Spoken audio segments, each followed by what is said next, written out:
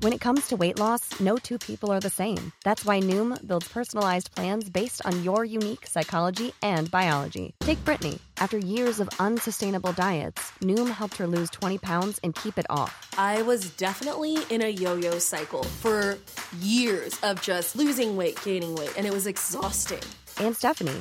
She's a former D1 athlete who knew she couldn't outtrain her diet, and she lost 38 pounds. My relationship to food before Noom was never consistent. And Evan, he can't stand salads, but he still lost 50 pounds with Noom. I never really was a salad guy. That's just not who I am. Even through the pickiness, Noom taught me that building better habits builds a healthier lifestyle. I'm not doing this to get to a number. I'm doing this to feel better. Get your personalized plan today at Noom.com. Real Noom users compensated to provide their story. In 4 weeks, the typical Noom user can expect to lose 1 to 2 pounds per week. Individual results may vary. Today is November 25th, and you are listening to Transport Topics. I'm Imran Sheikh.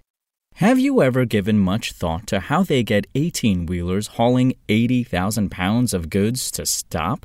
Host Michael Freeze finds out more about the advanced braking technology that halts big rigs, no matter the weight, instantaneously. Tune into our Road Signs podcast at ttn.ws/roadsigns72.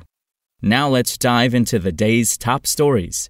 Massachusetts Governor Charlie Baker has stepped away from his administration's plan to create a coalition of New England states with the purpose of cutting transportation pollution after the compact failed to generate broad support.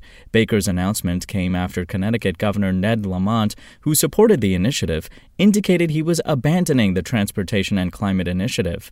Rhode Island was the only other state to have expressed interest in the deal. The governors of other states, New Hampshire, Maine, and Vermont, were skeptical of the program, in part over fears that it amounts to a gas tax or a tax on carbon.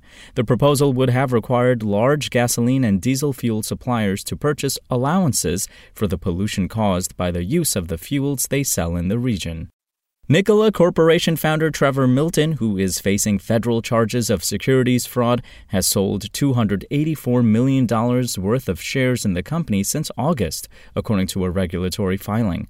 Most recently, Milton offloaded 11.7 million shares, worth about $131 million in a series of transactions that ended Tuesday. Milton made false and misleading statements regarding almost all aspects of Nikola's business, according to a criminal indictment unsealed in July. He has pleaded not guilty to the charges. U.S. consumers are opening their wallets more as spending rose 1.3% in October. However, inflation remains high, climbing over the past year at the fastest pace in more than 30 years. Spending in October reached more than twice September's gain of 0.6%, the Commerce Department reported Wednesday. At the same time, consumer prices rose 5% compared with the same period last year, the fastest 12-month gain since the same stretch ending in November of 1990. That's it for today, and happy Thanksgiving to all of our U.S. listeners. Remember, for all the latest trucking and transportation news, go to the experts at ttnews.com. SpokenLayer. This is the story of the one. As a maintenance engineer, he hears things differently.